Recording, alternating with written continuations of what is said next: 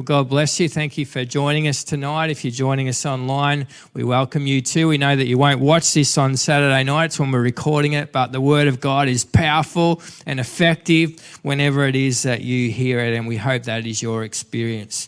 Over the last few weeks, we've been in a series called Come Together. I hope you've found it as challenging and encouraging as I have. It's been all of that.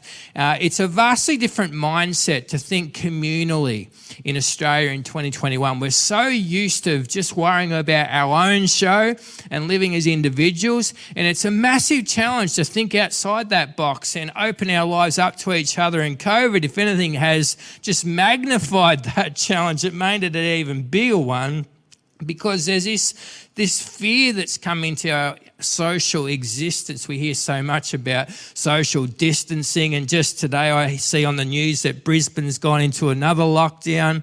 The aged care facilities and hospitals, that is, this weekend have gone into a lockdown, and it's a bad time to be a germ freak, hey? In this day and age, and but in all seriousness, this social distancing, we know we can detect it in our own hearts, if we're honest, has meant in some cases emotional distancing. We've drifted away from community and one another, and it's really, really important that we push back on that and continue to stay together, to continue to open up our hearts to one another, even when that's difficult and when there's challenges. Let's follow governmental guidelines, but let's not let social distance become emotional distance and spiritual distance. Let's stick together. We're drawing our inspiration from this series from Acts chapter 2, verse 42. We're gaining encouragement from the early church and their devotion to prayer and to teaching and to communion and to fellowship. And over these last couple of weeks in particular, I've been looking at fellowship. And a couple of weeks ago, Isaac spoke to us from Hebrews 10. If you missed that, go back and check it out. It's a ripper sermon about encourage one another and spurring one another onto love and good deeds. And then last weekend I shared about unity from Psalm 133, where we learned that unity is pleasant to God, pleasant to us. But unity is also problematic. It doesn't come easily. We have to work hard to maintain it. But unity is worth our persistence, because it's by our love, by our concern, by our unity, that the world would know we are followers of Jesus. So we continue in this vein of fellowship, and if you've got a Bible, jump to James chapter 5. I was going to say Psalm. That was last week. James chapter 5. If you've got an electronic device, you can go to the YouVersion notes and search Access Church, and you'll find all of the notes there. James chapter 5 is our reading this weekend, and I'm going to be picking it up in verse 13. James chapter 5, verse 13. Let's jump in and read. Are any of you suffering hardships? Already know the answer. Yes. You should pray. Are any of you happy? You should sing praises. Are any of you sick? You should call for the elders of the church to come and pray over you, anointing you with oil in the name of the Lord. Such a prayer offered in faith will heal the sick, and the Lord will make you well. And if you committed any sins, you'll be forgiven. Confess your sins to each other and pray for each other so that you may be healed. The earnest prayer of a righteous person has great power and produces wonderful results. Elijah was a human as we are, and yet when he prayed earnestly that no rain would fall, none fell for 3.5 years. Then when he prayed again, the sky sent down rain and earth began to yield its crops. My dear brothers and sisters, if someone among you wanders away from the truth and is brought back, you can be sure that whoever brings a sinner back from wandering will save that person from death and bring about the forgiveness of many sins. This is the word of the Lord, and may he add his blessing to it. From the reading, we immediately pick up that in any church of God, we should expect to find people that are suffering, people that are singing, and people that are sick. This is the expectation of a church because this is who the book is written to. James is not written to unbelieving skeptics. We learned from the opening chapter, James is written to dedicated followers of Jesus. That's the intended audience in mind. So the news is this: even people who are sincere followers of Jesus will still have scattered experiences of life. We gather this insight from the language James chooses to write with. Sometimes believers suffer, sometimes they celebrate, and sometimes they even battle illnesses. They're not immune. And I think this is kind of a stab in the dark on James's behalf because he asks them as questions, but it's an educated stab in the dark, or we might even say, better said, an inspired stab in the dark because we know he's writing under the inspiration of the Holy Spirit. And he says some of the believers that are going to read this letter fall into these categories. Verse 13 and 14 cover it: the suffering, the celebrating, and the sick. On any given day in any given church, there'll be a mixed bag made up of those things: the suffering, the celebrating, and the sick. I don't think this is a mathematical formula. You know, if we did a division on our numbers here at Access over this weekend, that we would have a third in that category, and a third in that category, and a third in that category. However, while it might not be a mathematical formula, it doesn't take much imagination, does it? Even if you think about your own life, that you visit those spaces. You have a week where you turn up here and you're on the mountaintop, you're singing from the rafters, life is good, God is good, you're feeling like your socks are being blessed off, and worship comes easy, praise flows. You sing with all of your heart, and it's not really a difficult thing to do. There's other weeks where singing doesn't come so easily at all. It's a massive challenge. There's issues of life that cause concern or hurt or sadness even. There's an awkwardness between you and the boss, Mr. Impossible, that's rapidly growing, and each day it gets worse. And this is a challenge that you carry in here. There's a loved one that passed away, and sure, they were older, but they were loved. And that sadness comes with you to church. There's an adult child that doesn't want to communicate anymore, and that quiet treatment hurts. It makes no logical sense, but it really cuts. There's emotional suffering that we carry in here. You're being bullied at school and it's only March. You've got a lot of the school year left to go and there's no hope of getting out of that class. We bring all this into our communal interaction. Some of us are suffering, some of us are singing, some of us are sick. Others don't have an emotional struggle, but a physical one. The medication that the doctor said would help your child isn't really helping. There's no end in sight. The steps are anything but clear. Your back injury from last year seems to be getting worse. And the pain is like 10 out of 10 on most days. And the diagnosis isn't good. You wonder if you'll ever feel healthy again. Some of us carry mental scarring in here. Some of us carry emotional scarring into our church. And the biblical writer says this. He realises, James knows, this is the experience. Some come suffering, some come singing, some come sick. Now, our numbers won't fall into neat and tidy statistics there, but the point is they all need validation. And what I want you to hear is you belong. Even if you've got some of those things going on in your life, you still belong. James says we should expect this, even suffering, even as committed followers of Jesus. And James didn't even need to tell us this. Jesus told us this well before James did. That the life of faith isn't an immunity from anything going wrong in our lives. It's more like a fueling station as we come together to help us endure the coming week and the challenges that will still lay ahead. So whether today you're seeing suffering or battling a long-term illness, you belong in the family of God. There's no need to question your place because you're not feeling like you're on top of a mountain right now. You belong. And in fact, if you're sick or suffering, you really belong. Because this is who James focuses on most in this text. And it leads me to say when you feel least like engaging in community, you usually need it the most. So keep doing it anyway. James normalizes all of these experiences for the life of the Jesus follower just by naming them, just by putting his pen to paper, and says this is part and parcel of everyday life.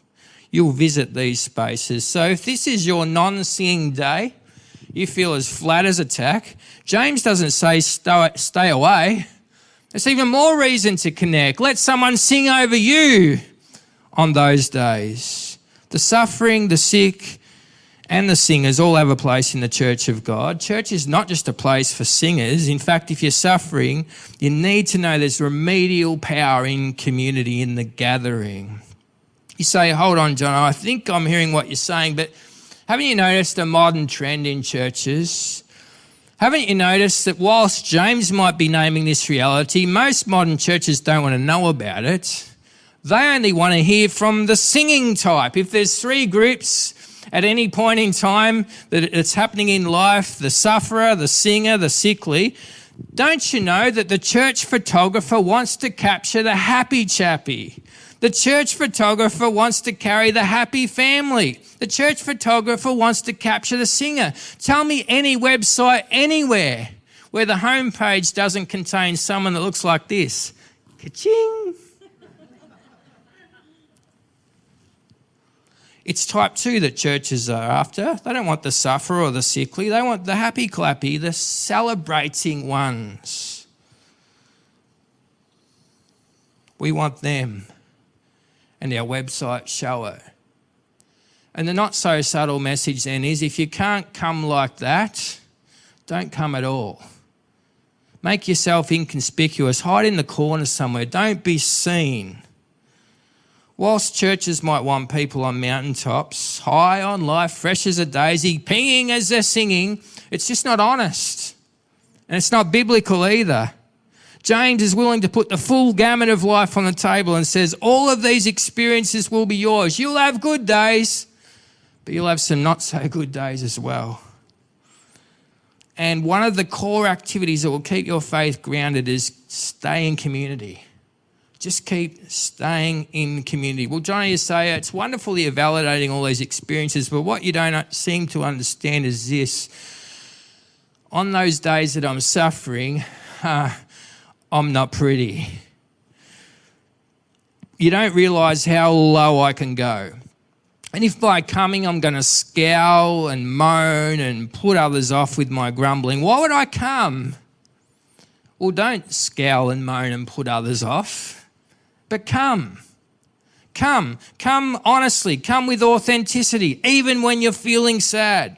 There's a difference between presenting as a whinger, which isn't cool, and presenting as someone going through a genuine trial, which is fully expected. It's part and parcel of life. And if God's welcoming the brokenhearted, why wouldn't we? So the call here is to stay in, to source the blessing of community. Resist the urge to hide away when you don't feel like it and stay connected and do your utmost to bring an open heart to God and to community, because ultimately it's you that gives others permission to minister to you. It's you. It's your open heart. If you're anything like me, when you're flat as a tack, you feel like hiding. But James calls us out of this shell and says, no, don't do that. Don't unplug. The enemy of souls wants that. He wants you to isolate. He knows when sheep get off on their own, they're more vulnerable. And that's what he wants. But stay in community. Continue to be present even when you feel flat as a tack. Like your battery's only running at 50%. You say, Jono, 50? I'd take that. How about 5? That's where I'm feeling right now. Well, I say congratulations for being here. If that's where you're really at, if you're like, I'm running at 5, then I go, congratulations, elephant stamp, just for showing up. That's amazing, because that's true faith when you feel nothing, but you keep presenting and say, here I am, Lord. You know, we don't remember what we had for breakfast 2 weeks ago, but it still sustained us. And in 2 weeks' time, you probably won't remember this message. You probably won't remember the songs we sung. You probably won't remember your conversations afterwards. but it still sustained you. In that moment, it was carrying your faith along. James actually is less interested in the singers. He gives them 9 words. He says, are any of you happy?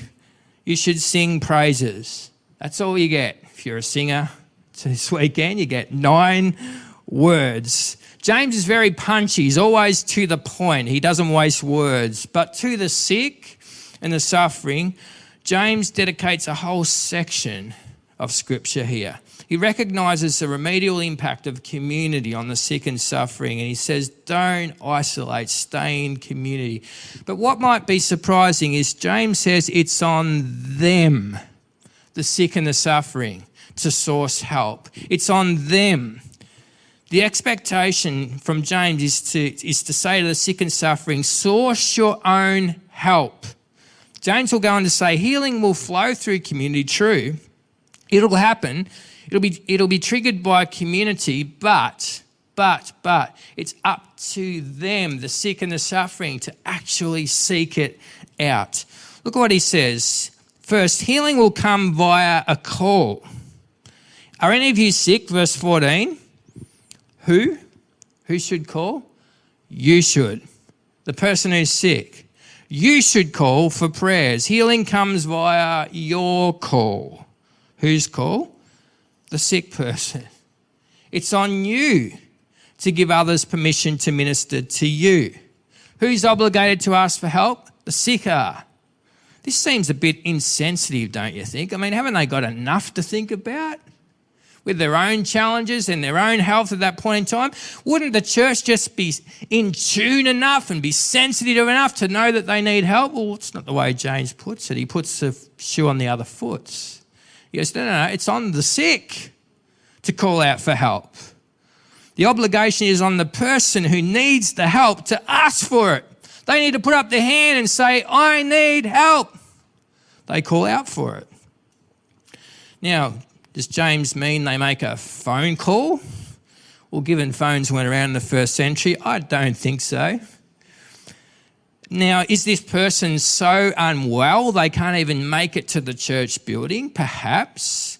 Perhaps this ministry was intended to be in a home environment. We know many of the early churches met in homes anyway. So where the actual prayer ministry happens is very much secondary. If it happens in a church building, good and well. If it happens in a home, good and well. That's not the point.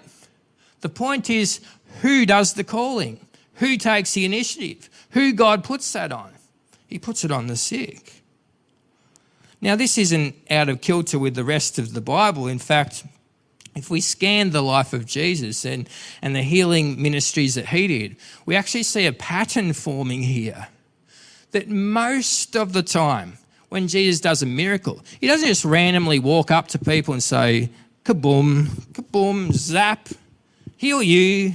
No, often, most often, it's a person coming to him.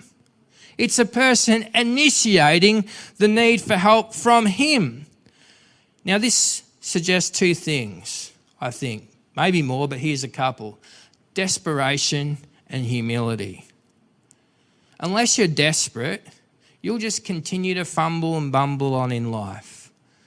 But when you're desperate and you can't handle any more, you'll call out. You'll let the need be known. It takes desperation. It takes desperation and it takes healing. A proud person doesn't want to let anyone know they have a need. They're too busy trying to keep up appearances, trying to let everybody know that this perfect facade they've got going on is real. But a desperate person, a humble person, they don't care. They don't care what other people think. They'll call. Jesus tells the story of blind Bartimaeus, or at least it's recorded. And this guy, Bartimaeus, he hears that the Son of God is in the vicinity. And he can't see, he's blind. But he hears about it, and he's been waiting for this moment. And what does blind Bartimaeus do? He screams at the top of his lungs, Jesus, have mercy on me. Why? Because he's desperate. all of the crowd think he's bonkers. They're like, mate, calm down, quieten down. He doesn't want to hear from you.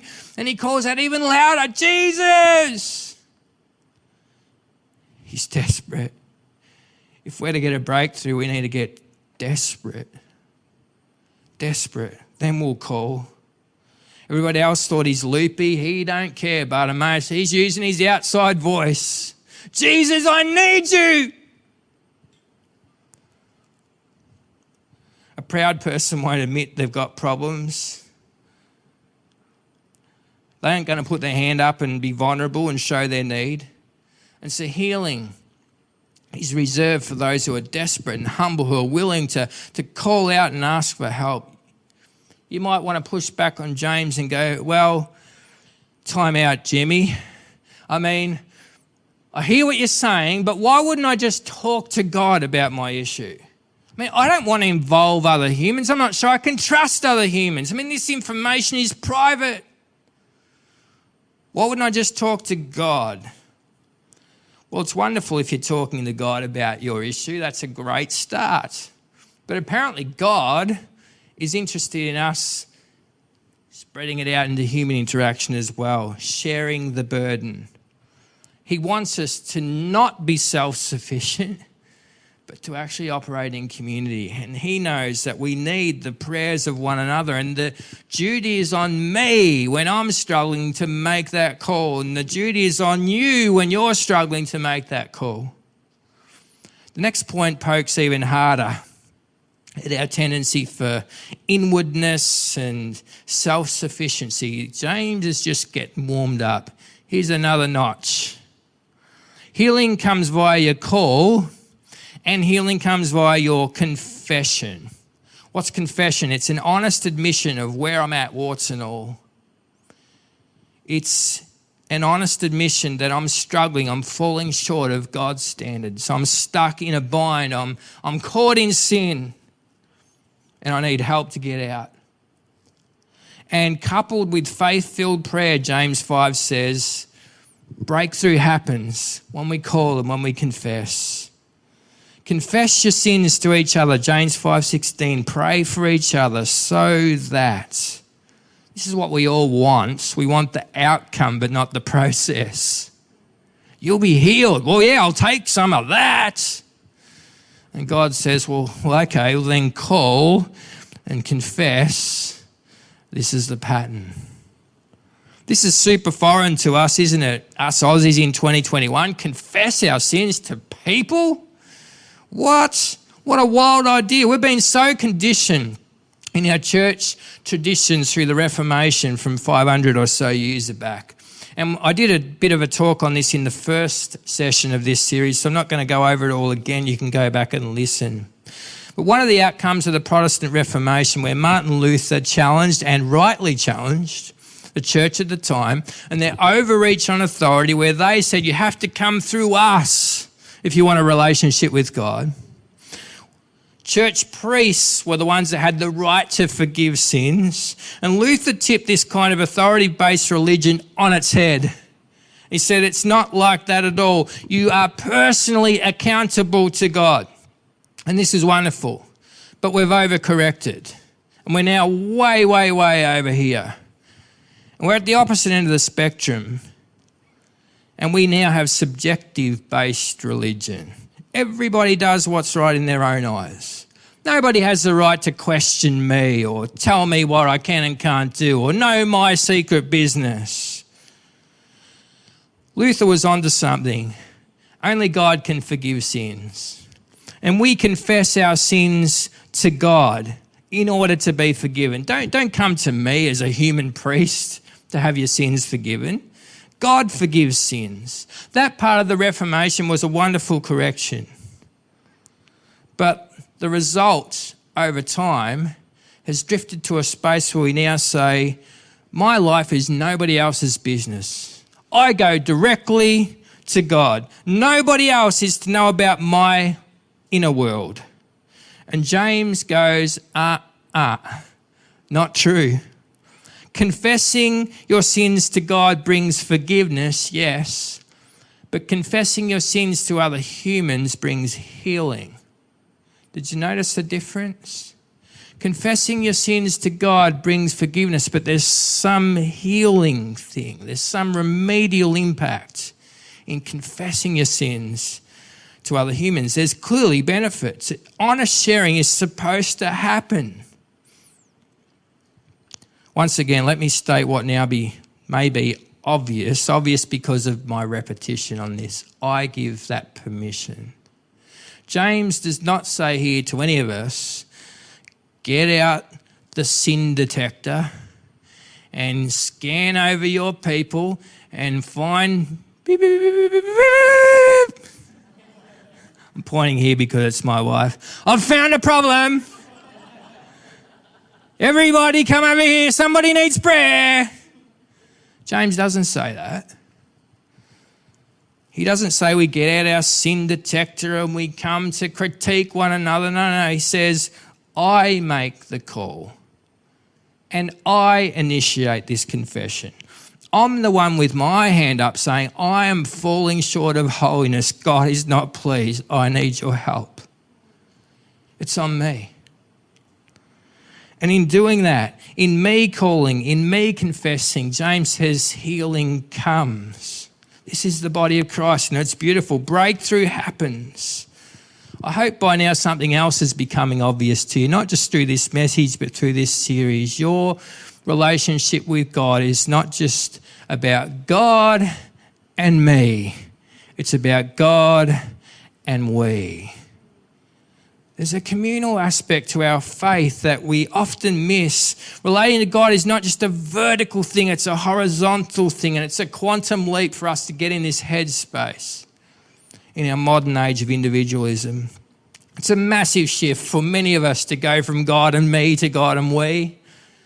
But that's the kind of headspace we need to get into, or we get stuck in our destructive behavioural cycles and we'll never break free. James says you need one another to do it. If it's news, let it be news. Breakthrough will take a team effort. You're not equipped to make it on your own. You need the church of God around you, and you need to open up and say, hey, I've got issues. I need help. Would you pray for me? We return to our big idea then. I'm not a spectator in this. I don't sit back and passively wait for somebody to come along and notice me. No, I make the call. I make the confession. I take the initiative. And in doing so, I give permission for people to minister to me. That's on me. I get it. This doesn't sound that attractive. Call out for help, confess your sins. Sounds like a very humbling thing to do. It doesn't sound natural, doesn't sound overly appealing. You might say, Jono, I'd rather be sitting on a tin roof in the Queensland summer than do those things. I mean, they don't sound at all enticing. Well, I hear it doesn't come easy. But this is a God-ordained means for breakthrough and growth and change in our life. These are God's words, not mine. Get others involved in your story. If you're sick, if you're suffering, get others involved. Get others involved in the story. Life is not supposed to be God and me, it's God and we. And when we approach life in this way, regularly putting up our hand, admitting we need help, acknowledging we're falling short, healing becomes our experience. This is a pathway that God's word communicates to us. As we move to a close, there's one more thing, and it's a problem, a biggie. I've saved the best news to last. It's actually where all this healing talk ends up at. It's the pointy end of the stick. There's people under the sound of my voice that go, Jono, I've ticked those boxes. I've confessed all my sins. I've asked for help. I've got the leaders to pray for me. I've done all of that. And the breakthrough that I had hoped for hasn't happened yet. Somebody else will say, well, I know, pick me. They must be holding a secret sin. That's the only explanation. If the breakthrough hasn't come, if the problem still persists, there's one possible explanation. They're withholding a secret sin. That must be it. If only it were that easy. Sin can lead to suffering. That's very clear in our scriptures. But not all suffering is because of sin. And you say, prove it, John. Okay, let's go to the top of the tree and considering the life of Jesus. He did nothing wrong, and he suffered more than any of us ever will. Suffering does not always equate to a hidden sin. If there's someone under the sound of my voice today that goes, I just don't get it. I can't make sense. 2 + 2 is not equaling 4 in my life. I've done all of these steps and still the breakthrough hasn't come. Let me finish with this principle. The need to marry supplication and surrender. There's a need to marry supplication and surrender.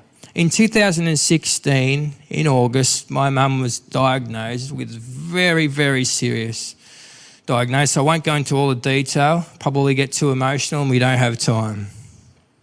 But we were told as a family, make the most of coming weeks because that's all you'll have. Weeks.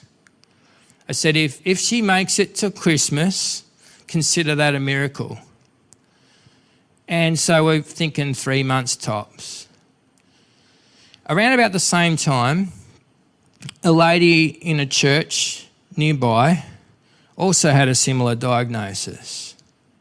To cut long story short, that lady passed away soon after, much younger than my mum.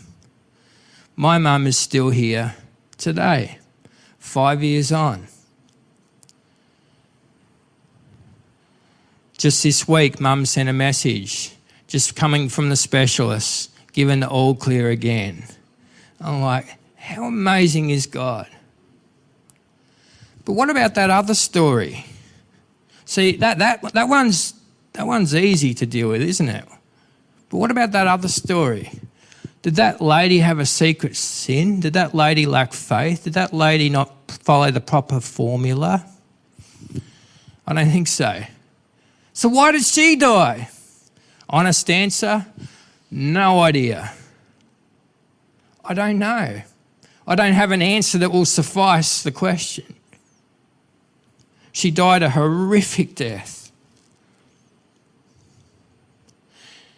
The church, in the lead up to her death, was pronouncing her healed publicly. They were standing up on the stage saying, this lady's been healed, we've prayed, we've believed. She's taking communion every day. She's doing all of these right things. God has heard our prayer. She was healed. She's healed. And the word of faith was going out.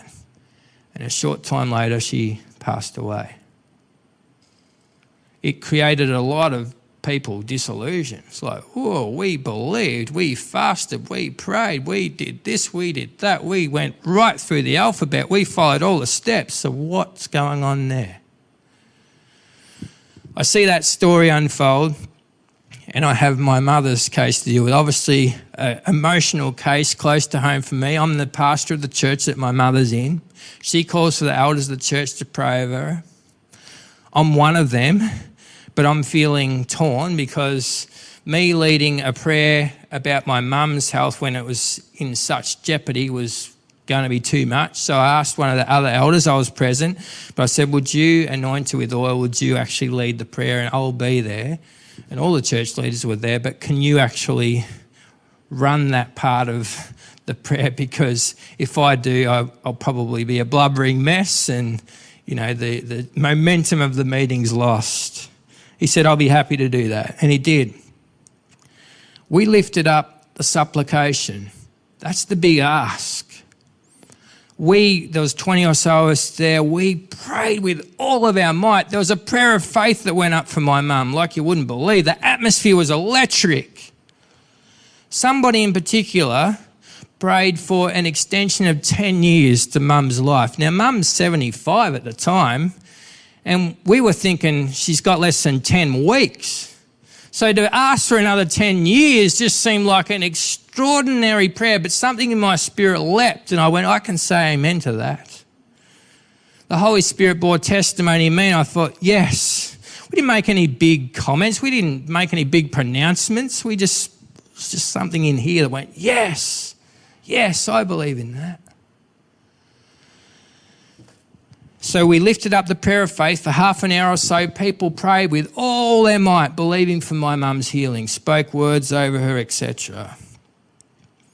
And then it came my turn to land it. And I'm like, where do I land this? Because I really want to see my mum healed, but I really don't want these people as their leader to be leading them up the garden path and say, Mum has been healed, and then it not to happen.